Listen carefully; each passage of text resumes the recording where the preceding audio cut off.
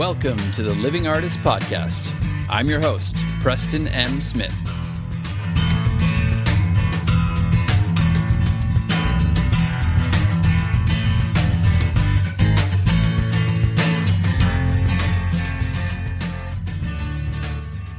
Hey, everybody.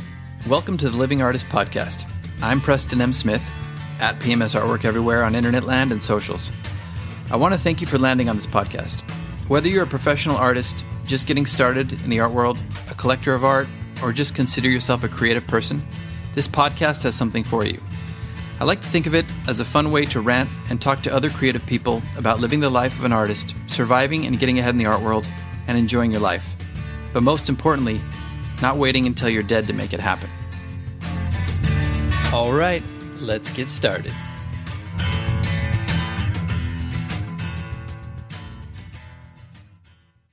Another day is here, and you're ready for it. What to wear? Check. Breakfast, lunch, and dinner? Check. Planning for what's next and how to save for it? That's where Bank of America can help.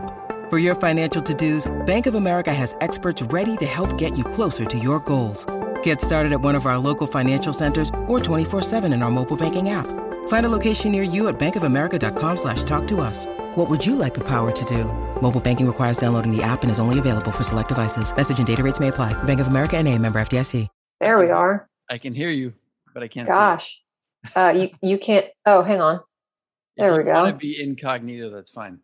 Oh, it's all good. I like being visible. Okay, good.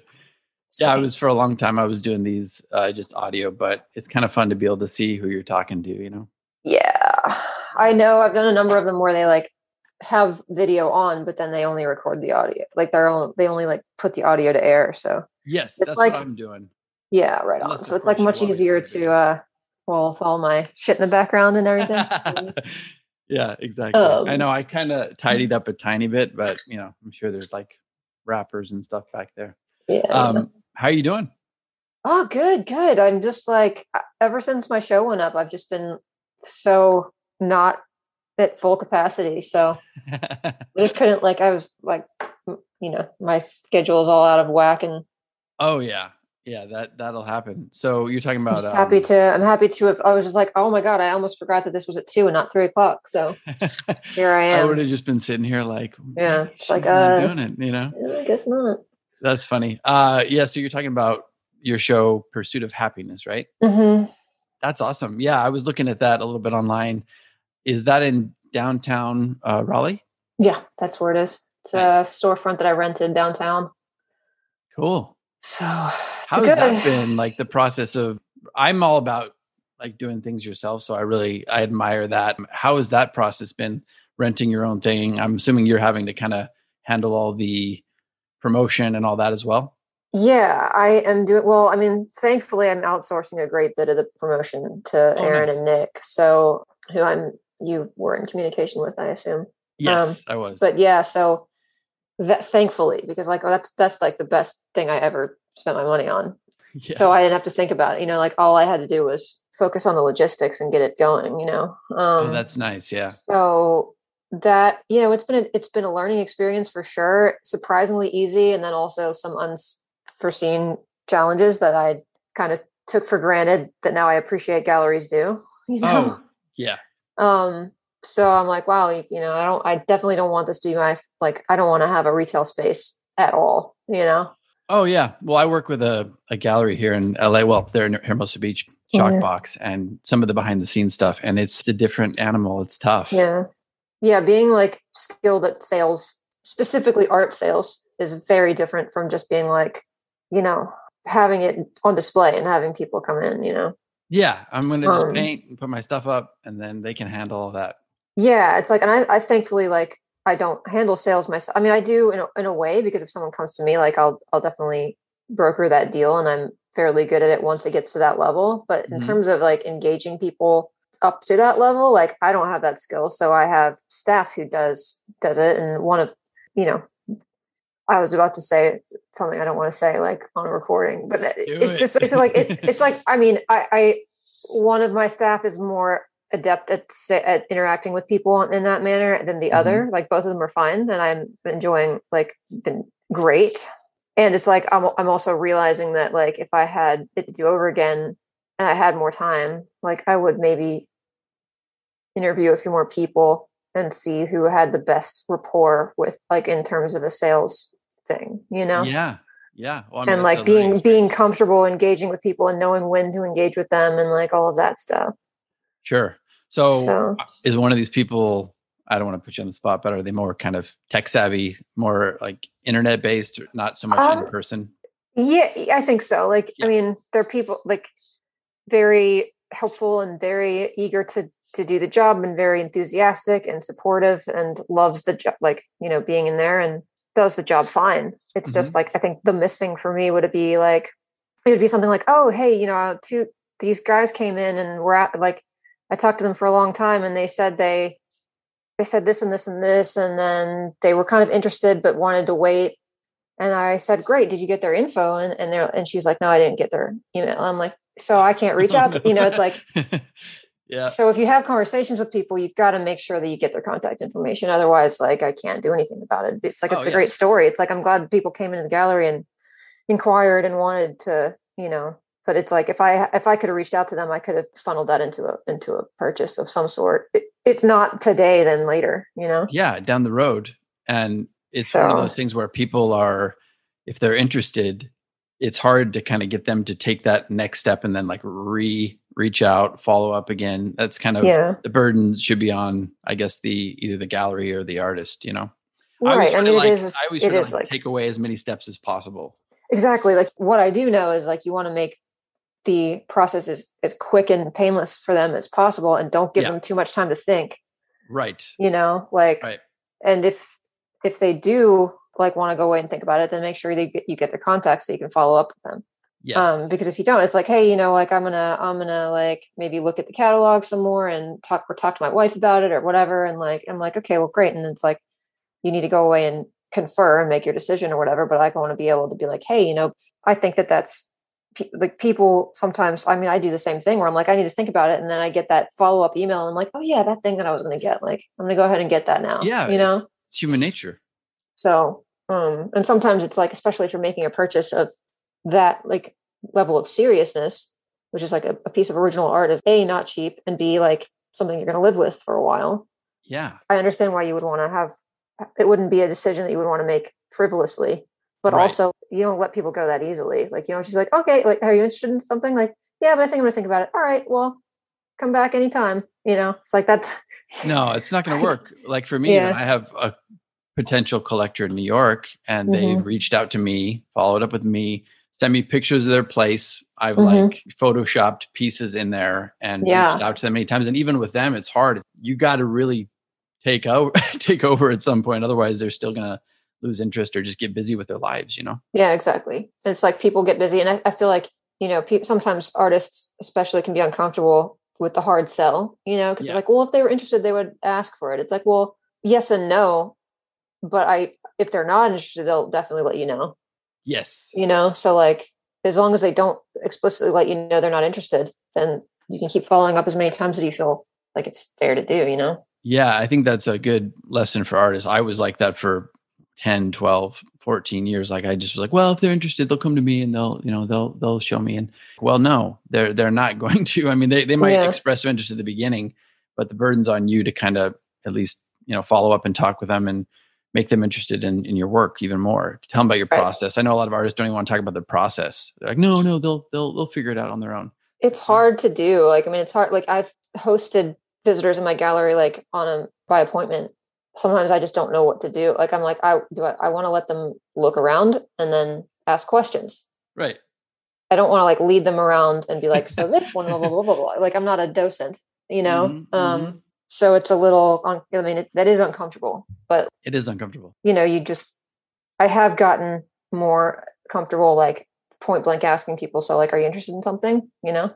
Yeah. Interested in anything today? And most of the time they'll be like, well, you know, like we just want to look at the work and not in a position to buy. And I'm like, yeah, great. Okay. Well, keep the list and take some time to think about it. And then I have their, like, now that I make sure you sign the guest book, all that stuff.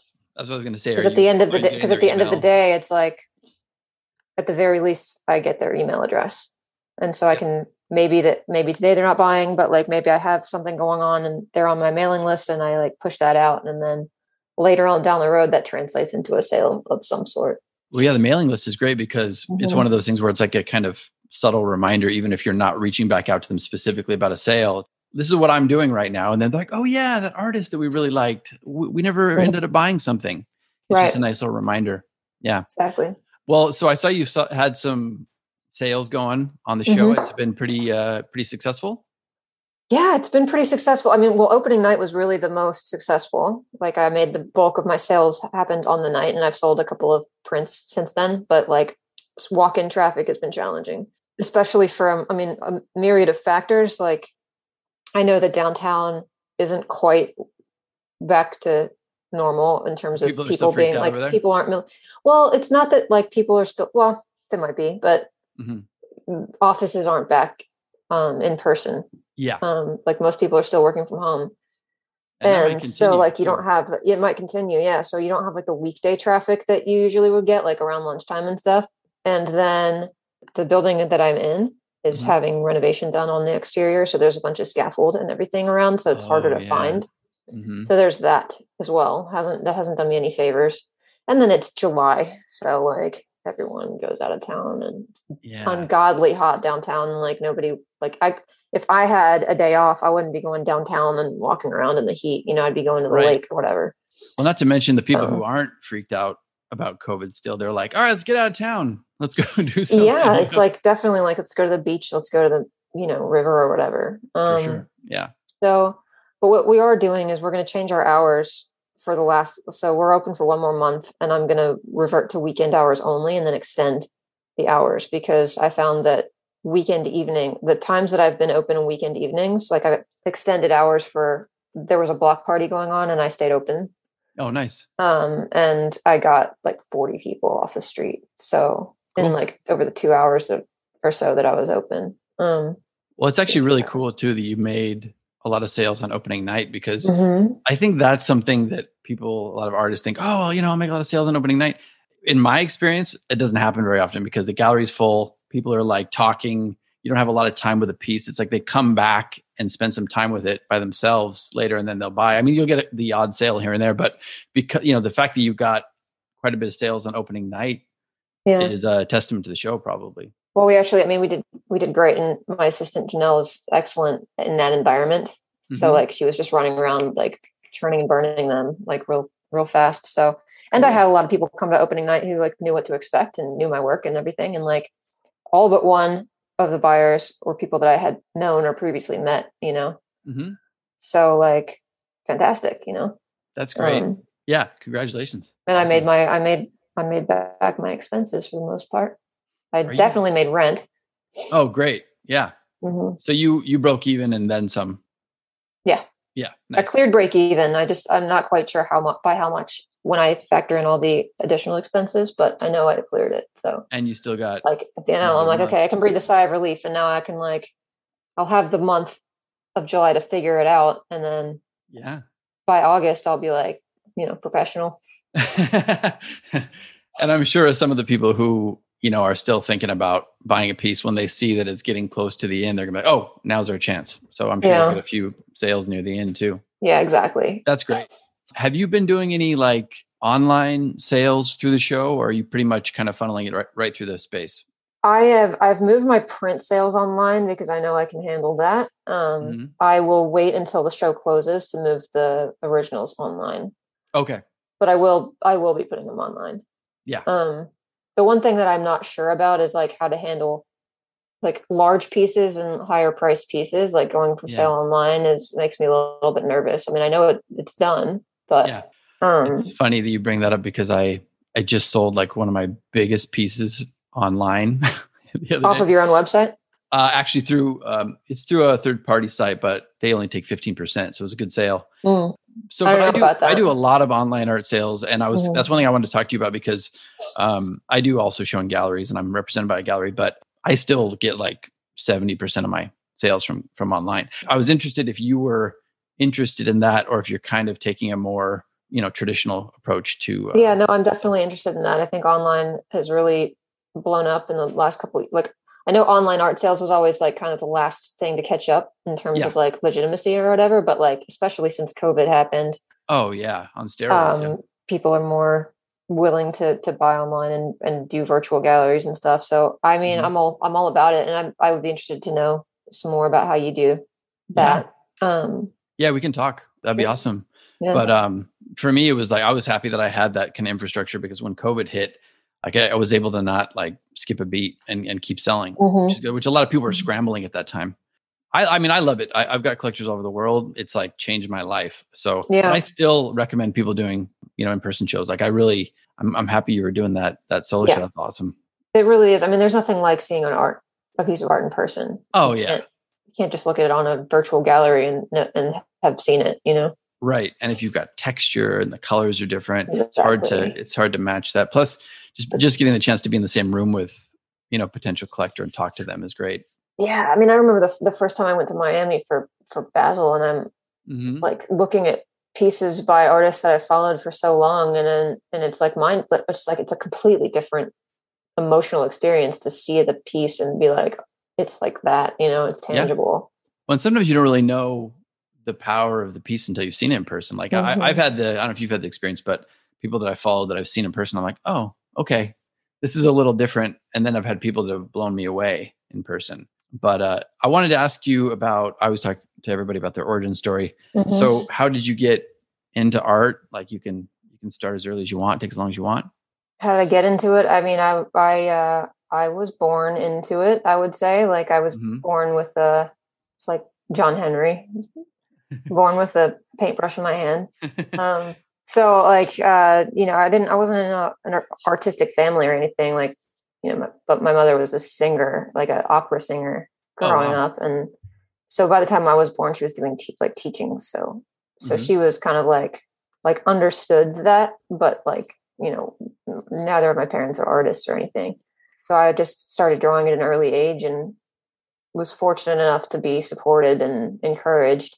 So I just, kind of assumed the mantle of artist early on and followed that wherever it would lead, So, I was always kind of able to get attention for my art when I wanted attention, and made it kind of that's like the card I would play whenever I was introduced to new people, But then, went to SCAD for college and then ended up in choosing illustration as a career path, just thinking that, I don't know, as far as commercial ways to pursue art, that just seemed to be the most natural one. And then after a while, I wasn't quite into it was a little rigid, like the illustration world. I found it to be a little rigid. And so I ended up, I got a job doing storyboard art for advertising, straight out of college. And I did that for 3 years. It was an Oslo based agency. So I lived in Norway doing storyboarding for films? Commercials, like television commercials and that kind of thing. Just my role was basically to visualize the early stages of the concept for pitches, like client pitches. And then after that, that was the extent of my participation in the project, because it would go to film or go to whatever, Did you do that remotely, or did you move? No, there? I worked in an agency there. Okay. So I lived there. Yeah. Oh, cool. Which was a great experience. But again, after a while, it just started to feel confining again. And I didn't feel like I wasn't really going anywhere with it. 3 years in the same job, doing the same project, day after day, Yeah. Were you able to do any of your passion projects? Yeah. I was thankfully, I had enough time and space and resources, to be able to pursue my own stuff. But there'd be periods where I was only doing my own stuff and I was going into work, and because there wouldn't be, something, it's like they're all in end stage working on their stuff. And it's like, we don't have anything new right now. So eventually it kind of, when I was hired, I was the first and only illustrator, in-house illustrator in Norway at the time. Because they were like, well, we don't every time we need illustration, we always either outsource it or we do mock-ups ourselves, but they really liked my stuff. And I had done a freelance storyboard for a bank, and they the client just loved it. And so they hired me on the basis of that. Oh, wow. Yeah, they were just like, oh, well, we see the possibility of like illustrate, like we could just we have this idea, Taylor, draw it, But then after 3 years, it was just kind of like everybody started to know, like I knew and they knew that it was kind of not feasible. Like it didn't make a whole lot of sense to keep an in-house artist on payroll when I was only being used half the time. Right. So they like started going with more like freelance people. Well, so I mean that was the economic crash of 2008 happened, and then like 2 years later the ripple effect started to hit like Norway, and so that's when they started to reevaluate their finances, and they were like, oh, we might have to let you go. And I was, at the time, I was just like, thank you, I would love to be cut loose because like, no, I want to go home, but I wasn't going to make that move on my own, Yeah. I might have, but it might have taken another year, Right. So then I went to Australia on a whim. A friend of mine was going, and I tagged along on that ride, and then I ended up staying there for 2 years. And that's when I got, and that when I went to Australia, Melbourne, Australia is where I lived. And that's when I got into what I'm doing now. Nice. When it started. So yeah, so I got. Sorry, go ahead. No, I interrupted you. Yeah. No, it's your origin story. Yeah, it's like the kind of confining nature of what I was doing before. I found a way out of that through street art and through commercial murals. So did you started getting? How was the transition into getting like commercial work? Like, how did you first get your first paid mural job? What was my first paid mural job? That's a good question. Like, I don't actually remember the first time I got someone paid me money to do a mural. Mm-hmm. It must have I'm been, assuming it was in Australia, right? I did get paid work in Australia, but it was all like, I mean, I was selling artwork in fairs, and I was doing commercial, like I got picked up by this like boutique agency down there who was, oh, nice, had their hand in kind of commercial street art, urban art kind of projects. So I would do, of course I did a lot of free work, as you do when you're starting out. Yes. And I did participate in a lot of the festivals, which were, unpaid, but like the reward for it is the connections that you make. So I was thankful for those opportunities and everything. And so like the festival participation was really kind of my way into larger work, like being able to demonstrate that I could do larger works. And then from there, it was just kind of like, at some point murals became regarded as a good investment for cities and businesses and stuff. Mm-hmm. So that's when I started getting a lot of corporate interest and city sponsored mural projects. But before that, it's like, I certainly know that I was earning money, but I was not earning much, like, it was just kind of here and there. So I would say like my career in the last 5 years has become consistent. I know that I'm going to be inundated with projects from one week to another. Yeah. It takes a long time to get to that point. People think they're just going to like jump in and like, oh yeah, I'll just start doing, street art, mural art, I'll get paid. I can make a living off this, but it's just like anything else. You got to pay your dues. You got to get your work out there. Of course. Yeah. I mean, people always ask like, how do I break in? What do I do? This and that and the other thing. And like, how do I price my work and all that stuff? It's like, yeah, these are important things to know how to do early, and also understand that when you learn how to do this, you're going to be doing this consistently for another 10 years, probably before you can really say like, yes, I'm a full-time professional artist and this is how I make my living. Yes. There's probably like the one out of, a million that gets lucky or whatever, but most people are the, 10-year overnight success. Yeah. And I mean, even though, exactly. And like, even the ones that you see that you're like, wow, they blew up out of nowhere. It's like, they didn't, like behind the scenes, they were like, from in their mind, if you ask them, did it happen for you overnight? They'd be like, no, I've been working towards this for 20 years or something, Yeah. Yeah. But I quit my day job after 16 years. Yeah. And I've been doing it full time for over 5 now, but like, yeah, it took some time. It just takes time to figure out your path and where your little niche is, like what you specialize in. how to talk to people. I mean, there's just so much. There's so much. Yeah. But yeah, It's I mean, it sounds crazy. like you completely, understand that. And I think a lot of younger artists don't understand that now because they just want to be able to like push a button and be like, I'm there. Well, yeah, I mean, it's just kind of like, oh, so how do I get to do what you do? Like, can I do it now? I want to do it right now, you know? It's like, well, it's good luck about, like maybe you're a virtuoso and like someone will pluck you out of obscurity and give you like the tall building projects but it's doubtful, you have to like, I mean, I don't like the idea of earning your way in necessarily, but it is like that. Like, you don't just get to like show up and it's just not that easy. It's not, it's not as glamorous as it looks either, No, it's not. Yeah. I always tell people it's not like super sexy behind the scenes, but I mean, everybody online is always showing you their highlight reel. So it kind of looks sexy, but I think it's also just like learning how to do what you do, hone your craft and like repeat that. Like, okay, just that alone. Can I deliver? Let's just say you're a mural artist or whatever, street artist. Can I deliver on this project? Okay, now can I do it again? Exactly. I would even say like the one thing I would want, it's like people are like, what's the one piece of advice? And I always say something about, I don't know. I don't even know what I say, but like now that I think about it in this context, I'm like, the one piece of advice I would give you is like, no project is going to be the one. Yes. Like it's not going to be the one, like you're not going to do this project and then everything is going to work out for you. You're going to do this project and then you might hate it and you're going to have to live with it. And then you're going to have to continue, like then you're going to do another project, Oh yeah. It's like, or you might love it and you might think this is the best thing I've ever done, but then you expect the world to change after it's done and then it doesn't and you get depressed, Oh yeah. It's the come down. Yeah. The post creative come down. I used to get deeply depressed after every project I would do.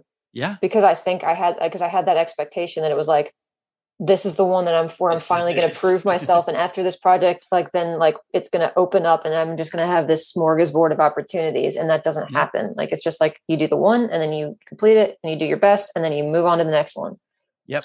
And sometimes, especially early on, the next one might not be obvious just then, like it might not be like, okay, but now I'm like, okay, I'll do this project. Then 2 weeks later, I'm going to do another one.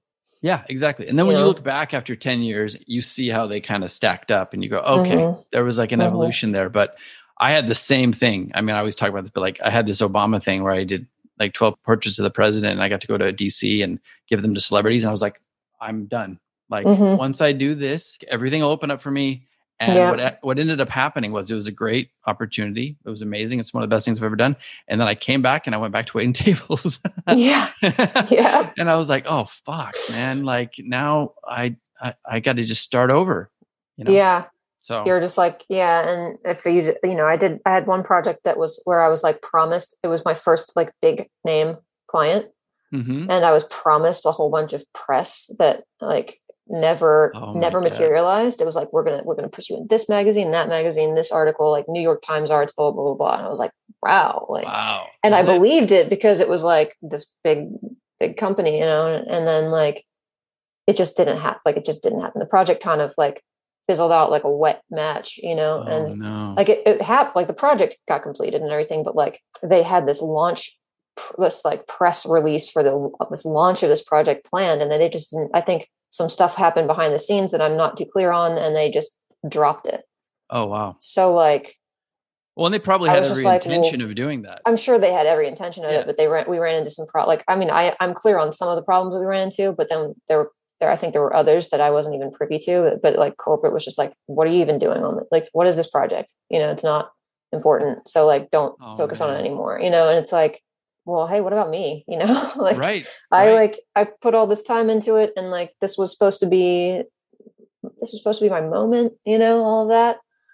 And then at the end, I was just like, well, fuck that. I mean, okay, well, I guess I'm just going to keep doing more murals because there's no other opportunity. Like, there's no other option. But like, and it hurts. I've got to get over it real fast, Right. I mean, that's the lesson, right? Is okay. You just got to be able to bounce back, because. Yeah. I mean, I know that deep depression where it's like, what am I even doing? Like, I thought, I've been working so hard for this.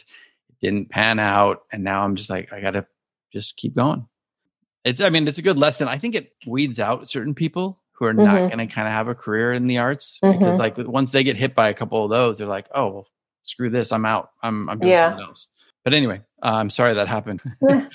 So water under the Now bridge you're doing all right. So, Now I'm doing whatever. fine. So Exactly. And now you probably have developed that tougher skin too, much like I just don't get to come down. I mean, I do get a little scatterbrained and addled by, the post show thing, and Sure. like I was saying that as soon as my show went up, I stopped functioning for like 3 weeks, and I'm still like much more forgetful than I usually am now. Yeah. Yeah. But I think that's just a consequence of like being so intensely focused for such a condensed period of time, and then having it just kind of like open up and be like, oh, where do I anchor myself now? Even though I have tons of projects and stuff, it's like, but the show is still going on, so my attention is still partially with that, and then now I've got like a bunch of projects, and I'm in the same phase for all the projects, so like the planning so it's just a little, so for me, I'm just like, I've got to stay focused. I'm having trouble staying focused on this because I have all this other things. It takes your energy from all these other things you could be doing too. And then those kind of like just back up in your brain, like, oh, okay, I need to do this. I need to do that. I need to pick this up when I'm done. That's what I'm always doing. I'm like, man, I've got so many things I got to catch up on because I envy you in a way with the assistance. And I know that's a kind of a recent thing for you, but I've been needing that for a while because I do all my own shipping, all my own painting, all my own podcast stuff, all the gallery stuff. It's just like, it's too much. It's just too much. It's a lot. I realized that I was like, my life would just be better if I could outsource half the things that I do. Like if I made, I was thinking about I've been thinking about getting an assistant for a while before I got Janelle. And like, I'm still figuring out exactly what she's going to be doing for me, because like, there's giving up the control too, right? Exactly. That's the thing. I was like, the thing that has always stopped me from doing it was like, I don't know if I am organized enough to be able to outsource certain things. And I don't know if I would want to give up that control. So like now I'm training around how to respond to clients. And that's really hard for me, like her, because like, she's going to not pretend to be me, but like, I was like, so I gave her a client inquiry. Like I just forwarded it to her and I said, write up how you would respond in a document, like a Google Doc, and send it to me, and then you got the marker and then she got it. And then I got the red marker and I was like, this is blah, blah, blah. And I'm just like, I'm so like such a control freak about my language. Yeah. And how when people are writing on my behalf too, I'm like, I know that this is your language and I want it to sound more like this, I want it to sound more professional. Completely.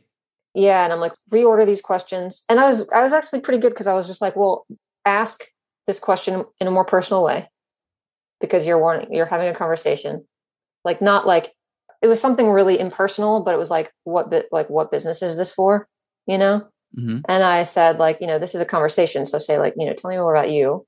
Like, and tell me more about your, because the inquiry was very like, I have a wall. It's this measurement.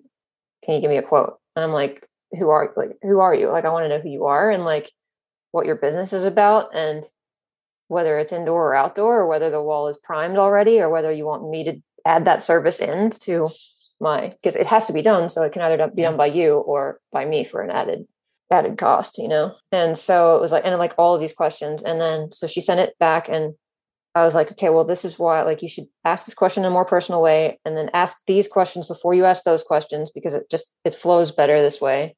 And like all of that. And like, she appreciated the training and everything. So, I mean, there's still a couple of things I would want to tweak. Like she sent back a revision. I was like, that was much better. And then I changed it more and sent it to the client, So I was like, but it's just kind of like, okay, so if I want to have you do stuff, like you're very capable of this, and this I would want a little more practice on before I like fully trust you to like respond to my emails. Yeah. Oh, definitely. But like, that's all just a matter of being willing to get up control and then trial and error and stuff. But like, as far as like packing and shipping things, like, holy crap. Like I did a print run. So specific about that. Yeah. Like I did a print run and it took me like a month and a half to get through all the orders, and it wasn't even that many. Like, it wasn't even that many. It was like 20 orders. And but it's a lot when you're also busy too. It's a lot because it's like, I also had to do all this other stuff. So Well, and then you also want to put your, like, I don't know about you, but I put my personal touch on like everything I send. You know, I write like a personalized note and things like that. And it just takes time. It takes a lot of time. Yeah. Like I don't have the time to do personalized notes for everything. Yeah. But I send like extra stuff, like send stickers and stuff like that. Like, I guess I wouldn't do a personalized note on a print. On originals. On an original for sure. Yeah. Yeah. Yeah. Well, for me too, I mean, even like Instagram or something as simple as editing the podcast, I have my own flow. And I'm like, I've thought about outsourcing that. And I'm like, I don't know if I would trust somebody to even edit the podcast. Right. So I'm a little bit of a control freak too when it comes to that. But it sounds like you're ironing out the kinks and it's going to be working out for you. Yeah. I mean, I'm thinking I'm like, right now she's basically full time. Well, she and my other employee are in the gallery, and I'm sort of like using that time while they're sitting there, not getting visitors, to like train them up on email correspondence and stuff. But yeah, that's train Janelle up anyway. And then I think I'm going to start her off on like 1 day a week in the studio, and then maybe one other day a week, like doing whatever else, and see where we go. See how we go with it. Yeah. And is she an artist by any chance? Mm-hmm. Okay. Yeah. Well, that's the other fear. Like, what happens if they go, oh, okay, I'm done now. And I got to retrain somebody new, you know? Yeah. I mean, like nothing lasts forever, I guess. Like everybody eventually moves on. But like, I mean, I just like the artists tend to take the work more seriously. Mm-hmm. It's like, definitely. because they like want to be in a job that pays them money, but they want to be around art. Yeah. And so they're like, I have found at least like people who aren't artists, I have a hard time communicating with, because I'm trying to be like that, because artists will instinctively understand why certain things are a certain way in the context of like my studio work and stuff. Mm-hmm. So like not an artist is just too busy being like, wow, like right. enamored of everything. With the artist is just like, yeah, it's art, you know, okay, this is great. And it's really good. And I'm really honored to be here, like working for you. But that's also a job, and I'm taking it seriously because I'm here to learn, you know? Well, not only that, if they're an artist, they're going to be applying this to their own work at some point. Exactly. Right. So it's like a given. Yeah. It's like they're getting more out of it than just like X dollars an hour. You know? Yeah, for sure. Well, I wanted to ask you to describe your work a little bit. I know people can check you out. Well, let's do this early on. Where can people check you out? Easiest place is Instagram. My handle is Taylurk, TAYLURK. And then my website is taylorwhite.art. And my website's linked on my Instagram as well. Like Instagram's probably kind of home base because that's where I put the most content most frequently, you know? And you have a link tree, right? So you have all I have a link tree. So like everything is there. And then Instagram and the website, I think, are probably the best places to go. Yeah. I like how when you go to your website, you're promoting, or when you open it up, it's like, boom, here's the show. Mm-hmm. That's great. Yeah, I try to make it as clear as possible, and yet I still have people being like, "Is the show still up?" I'm like, "You obviously haven't even clicked on." You want to do some research before you ask me? But yeah, I don't know. I can't. I got to be a little compassionate because I do the same. Where I'm just like, it's easier to just blurt out a question. Yeah. Like as soon as I think of it, rather than like try to find the answer before I ask it. Yeah. Well, people are busy, you know. That's the thing that I always try to remind myself is, especially online with social media, people are just so not focused and bombarded with so much crap. It's like, if they'll click through to anything, then you've kind of done your job right there. So, yeah, I mean, it's like the one that I can't really abide as easily is like when I say something like, you know, this is where it is. The hours are in the bio, and people comment like, "Where is it?" Or they'll be like, when is it open? So what are the hours? I just said like, so what are the hours? Like, this is the address. It's in the caption. The hours are in the bio. It's a one button. Like, it takes you way less effort to find the hours by clicking the link in the like going to my Instagram page than by like waiting for me to respond to that question. Yeah. So like, I don't quite get that, but I mean, I do get that either. Like, you know, especially nowadays, people are pretty good at being able to navigate that. If you can't go to the Instagram page and just see that at the top, maybe you shouldn't be on social media. So would you say, well, first of all, I wanted you to explain your work. It's kind of like it's weird because I know you don't consider yourself like a pop surrealist, but there's definitely elements of that, I think, in there. You're a figurative artist. There's a lot of movement. there's a little bit of a design aspect to it. Would you say that's pretty accurate? Yeah, I would absolutely. And I appreciate that interpretation. I mean, I guess what I've defaulted to is abstract figurative at this point, and like, obviously there's a lot of kineticism and energy in it. And like, I guess I kind of like the nod to pop surrealism. And somebody else asked if there was like a nod to like vaporwave. And I hadn't thought about that, but I was like, yeah, it's probably fair because, I mix a lot of those internet elements into my work because of it, the nature of what I'm interested in at the moment, Right. And so like the kind of garish colors and digital motifs that are kind of speckled throughout the work and stuff like that's probably a fair assessment, and then like, what else was I going to say? I don't know, I lost it. I'll jump in while you're thinking. Yeah. You've done a couple like augmented reality murals, right? I sure have. Yeah. I've completed one and another one is in progress. Oh, cool. Now, is that something that I'm assuming you have to have like a screen to be able to see it? Like if you point your phone or a certain app. Yeah, it's visible through a phone. And so like, I know that there are ways. I haven't gotten into producing my own augmented reality, like programming that, like all of that has been outsourced. Yeah. So when I did the Google Fiber project, it was outsourced to this agency out of Portland for some reason. And then because that's what Portland does, I guess. And then but then this one that I just did downtown a couple months ago is being worked on by a local guy. Oh, cool.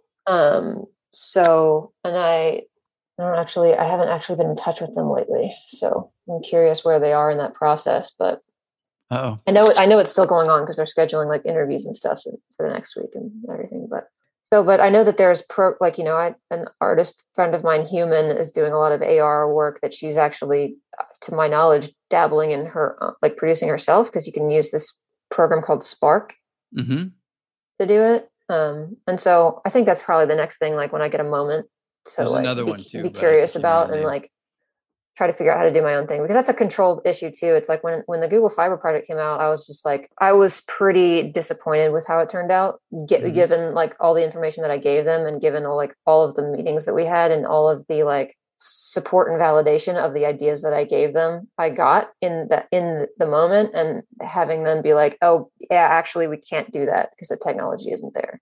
And I'm like, if you had told me that from day one, I would have done a completely different thing. Yeah.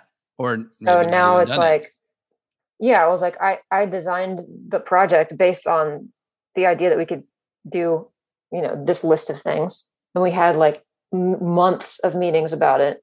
And then finally the project came out and I could tell that they were just demoralized by the whole project because they realized they couldn't do it too. And then they presented it and I was like, what the fuck is this? I mean, it's like, if I didn't have that expectation if I didn't have the expectation of what it was going to look like and then saw it, I would probably be impressed because I was like, oh, that's pretty cool. Like it doesn't, I never thought that you could actually like, boop. But because we had all those talks about it, I was like, listen, this is not what we talked about. And they kind of sold you on it at all. Yeah. And then it was like, well, we can't really do anything about it now. Right. It was like, this is it. And so I was just like maybe if I had that skill, like I wouldn't have to deal with crap like that. But yeah, well, and it's a skill that you'd have to develop too. It's like all exactly. I mean, it's like, but I think that the Spark program is pretty intuitive from what I can have gathered from what I've heard from other people. But I can't say it's like, it would have been so easy if I just went into this program I don't know and did like this, that, and the other thing, and then I could get my vision out. It's like I probably would be frustrated too. Yeah. Oh yeah. And like the bottom line is that project was not what it should have been, plainly and simply. So, but that's another example of giving up a little control, right? And maybe being disappointed by not being able to do it yourself. Right. Yeah. And then, just having to be okay with it. It's like, okay, that project is out there. It is what it is. It is what it is. Yeah. And it's good. Yeah. It's just not what I expected it to be. It's not something you wouldn't like promote. It's not that bad. It's not something I wouldn't promote. No. Like I'm not hiding they are, but there's not much to promote at this point because it's like, it was put into a Google Play app and then it was never expanded to iOS. Oh, really? And I don't have a Google Android phone, so I'm like, Right. I'm not going to I get don't one either. just to promote this AR thing. Oh, wow. So like, I Are don't they think going to most be people, expanding that? I don't think so. Huh. I think that's just a dead project. So Interesting. it's still out there. Like people can still access it, but it's like you have to, in order to access it, you have to know about it. And then you have to download the app to your Android phone. And then you have to go there. It's like what we So, were talking about before. It's like giving them more steps to do. mm-hmm. Yeah, people don't. I don't know. It's so hard to get people to do anything. Yeah. Do you think augmented reality? Like I have it on my website, for example. Like just basic. If you're trying to buy a print, you can put on your phone and point it up at your wall. And this is how it's going to look on my wall at a certain size. That's really cool. But do you think that type, like the project you're talking about, do you think that kind of augmented reality has a major future? And then kind of a sub question, are you doing anything with NFTs at all? I hate talking about NFTs, but it's like all most artists are talking about, it seems like. So maybe we should just talk about it a tiny bit. Yeah, I think that augmented reality is an interesting concept. And I thought for a second it was going to take off, and then the NFT kind of came in and swooped in and distracted everybody. So who knows? I mean, I think, compared to the NFT right now, augmented reality seems a little cute. You know what I mean? Yeah, exactly. It's like, oh, look, I can like hold up my phone and blah, blah, blah. And then, but the NFT is like edgy and cool, or like, supposedly. Right.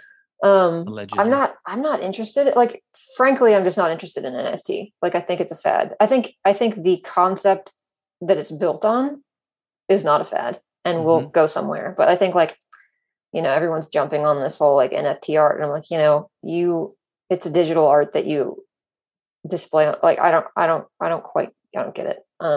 And I don't really if you have a want to screen do in it your either. home and you're just going to display pieces of NFT art that you own, I mean, that's fine. But like, I also think it's a fad. I think the bubble has already burst a little bit. Like, and people are still like, I've got a friend who's actually doing fairly well with it, but it's like, for me, it's like, it's a whole, I said, how much time does this take? He's like, oh, it takes up a lot of time. And I'm just like, I don't know if I want to completely, I don't have the energy to get into something else right now, but I don't think NFTs are going to be like the answer for a lot of artists, maybe some.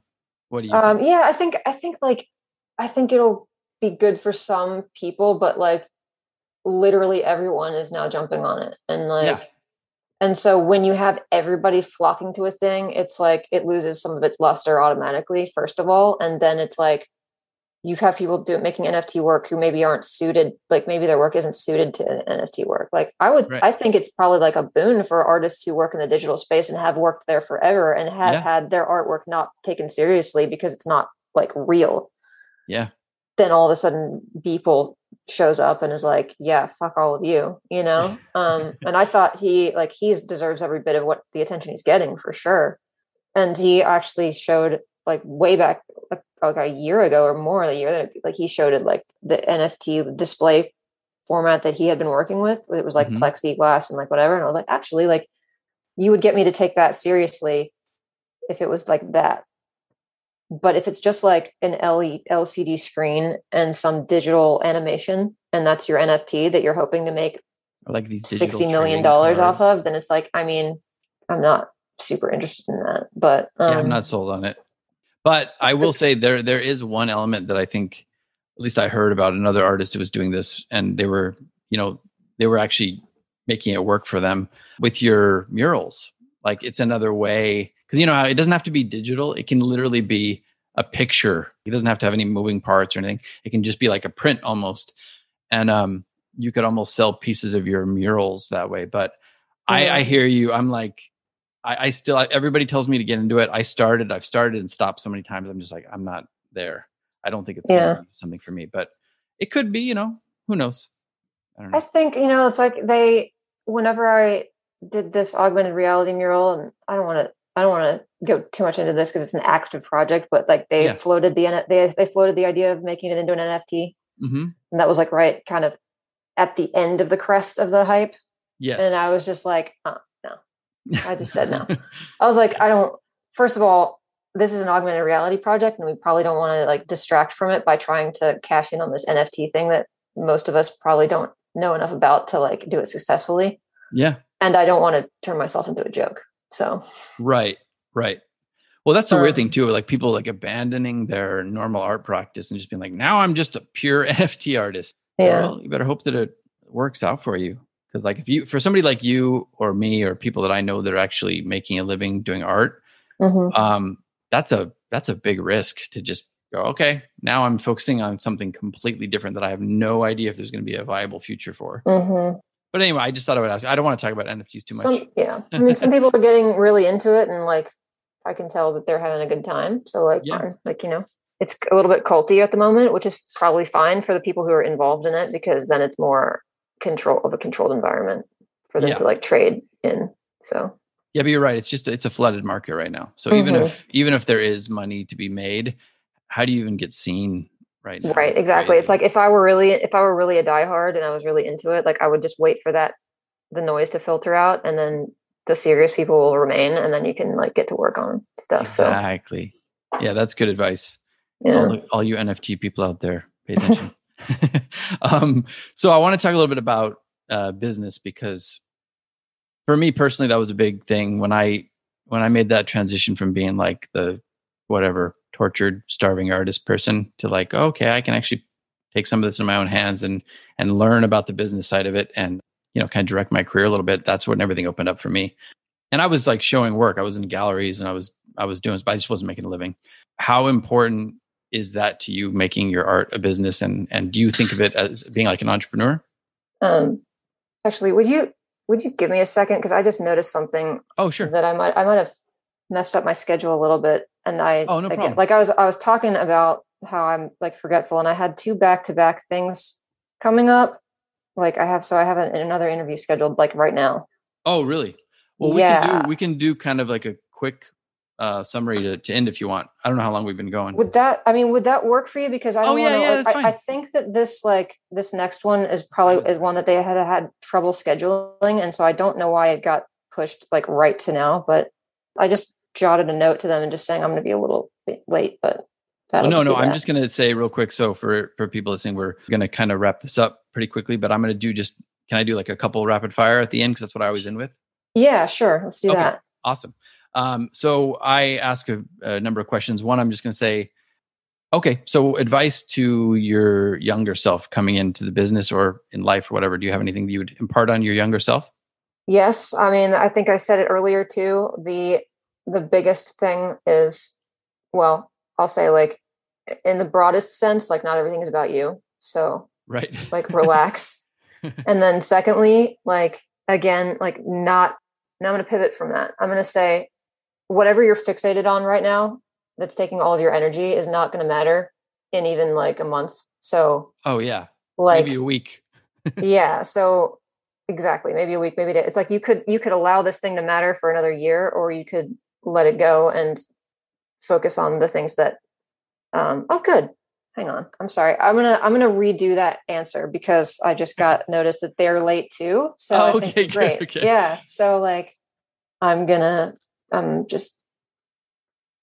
might keep a little bit of this in because I always love putting the reel in the podcast. Yeah. So that's okay. I mean, it's the one thing that I'm starting to realize is making my life a lot easier is like, I'm like able to be, I'm kind of being accountable to all my communication, you know? Oh yeah. So it's like, I want to be like, I know that I scheduled this and I probably made a mistake thinking that it wasn't going to run over, but I need to make sure that I still can get to that and not blow it off, And I will say right now, I don't ever give any, I don't ever say, oh, it's going to be an hour, it's going to be 2 hours. I've had people talk for 3 hours and it's like, yeah, totally. It's like, this is a much more like relaxed environment. And it's just kind of like, sometimes when I have a bunch of things scheduled, I'm like, I don't really know what certain things are going to be. So it's like, it could be a 30-minute conversation, or it could be like a 3-hour long chat. So, right.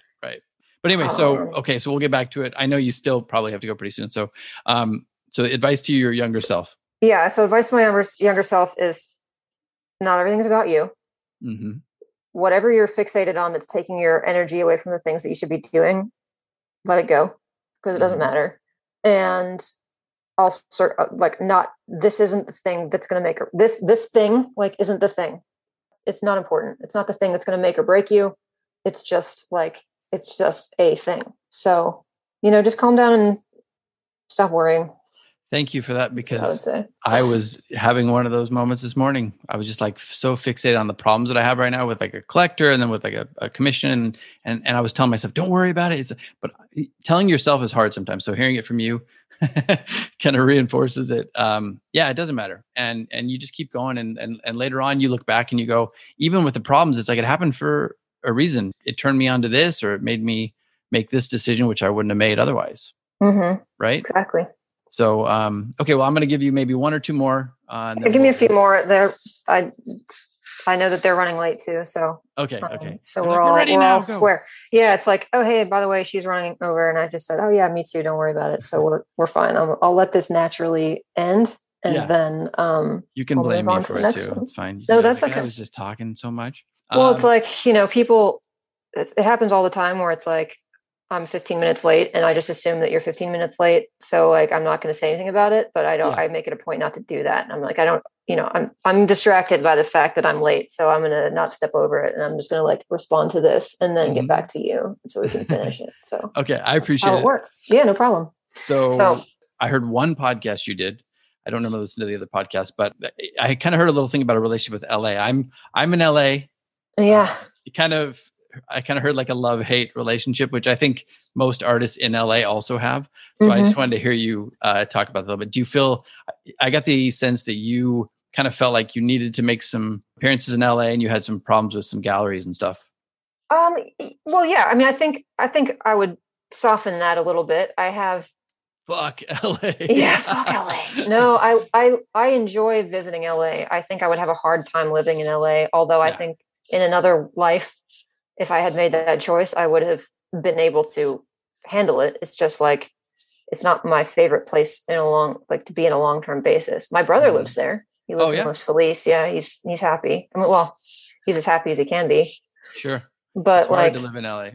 Yeah. I mean, he's tunes pianos for a living and has all kinds of great stories, but cool. He's having, as a piano tuner, it's hard to make ends meet if you have the cost of living that LA demands of you. So it's hard to make ends meet almost doing anything. Yeah. So exactly. So it's like, unless you have to work a hell of a lot harder to get half the, I think it's like the risk reward gulf is greater. So like if you hold out for the rewards, if you're able to get to that level, like it pays off like astronomically well. Yeah. Right. But if you don't get there, then it's just that much harder. And so many people don't. So so I just made the choice a long time ago that I didn't want to put myself through that stress. So I just went a different direction. Well, and I think also, sorry. I want you to add to that because I did want to actually answer your question. So, go for it. But like, I do think it's harder. I do think there's a lot more. As much as there's more opportunities, there's also a lot of more noise, and it's a lot harder to get seen. And if you're not in the LA scene, it's also harder to be taken seriously by people in LA. So that's what I ran into, where I was like, I would go out there and be like, hi, I'd like to meet you and talk to you about my like artwork or whatever. Meet you first. Like meeting you would be like the primary goal. And then circling around to the fact that I'm an artist and we have a mutual interest in common, like, would be secondary, but also the ulterior motive. Right. Right.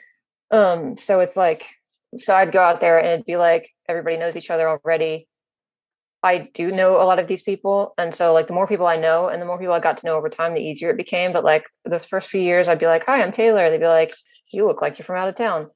It's like, it's like and that. I mean, like a dick. Sorry. Yeah. Well, it was just kind of like, I mean, I would go to, I went into one gallery that I won't name. And he was like, the guy was like, this work is great. It's not going to get you attention out here. Whatever, and I was like, okay, so what's your point? Like, and then he also said, like, if you were in LA, I could put you in a group show, but since you're not in LA, I could put you in like, not in our gallery, but in some other galleries that I know. And I'm like, well, what's like, we have like the mail is the thing. Like, what are you telling me? Like, what are you telling me? Because I'm not in if I'm not an LA artist, like you're not going to put me in a group show in LA, even though you exhibit international artists all the time. That's such BS, by the way. I just kind of ran into that, and it's like I'm sure it was bullshit, but it just like it kind of deflated me a little bit because it made me feel like there's no point. Well, yeah. The one thing that I was struck by when I heard you talking about it, I was like, you're absolutely right for the most part. And secondly, most artists who live in LA feel the same way. Yeah. So it's like, it has nothing to do, like basically everybody in LA is still like, stay out. We don't need you. We got way too many people. Well, it's a hardcore environment. And I think it hardens the people who are there too. It's like, I don't necessarily malign almost anyone just because I understand how hard it is. And I'm seeing from the outside that it's like every artist that I know who seems to be doing great, like struggles, For sure. Yeah. So especially if they live in LA. Mm-hmm. So like, that's all, I will, when you guys stop acting weird about COVID, I would love to come back and visit and get more into the art world again. But like, all about stopping acting weird about COVID. Mm-hmm. I'm like, man, is there some people who just want it to go on and on forever? Yeah. And but anyway, yeah, some of us are not. There's money in that. Weird. There's money in it, yeah, definitely. Mm-hmm. But also, I just think I'm so tired of talking. I'm more tired of talking about COVID than I am NFTs.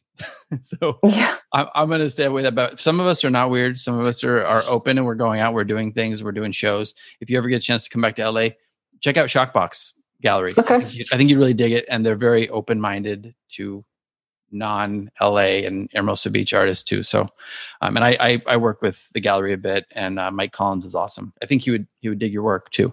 Yeah, sounds great. Yeah, awesome. And then one last question before you got to go. Okay. I'm going to let you pick it.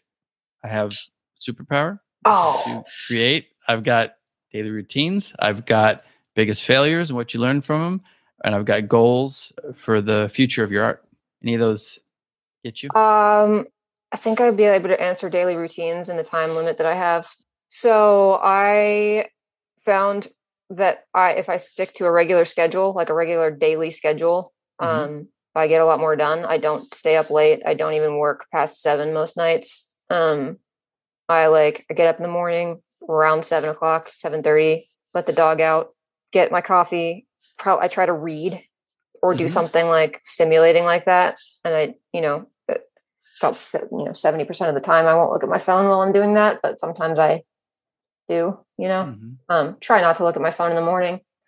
Yeah. Again, then while I'm reading, my dog will come in from outside and start begging for attention. And so I'll play with her for a few minutes and then feed her. And then she's a pit bull mix. Okay. She's 2.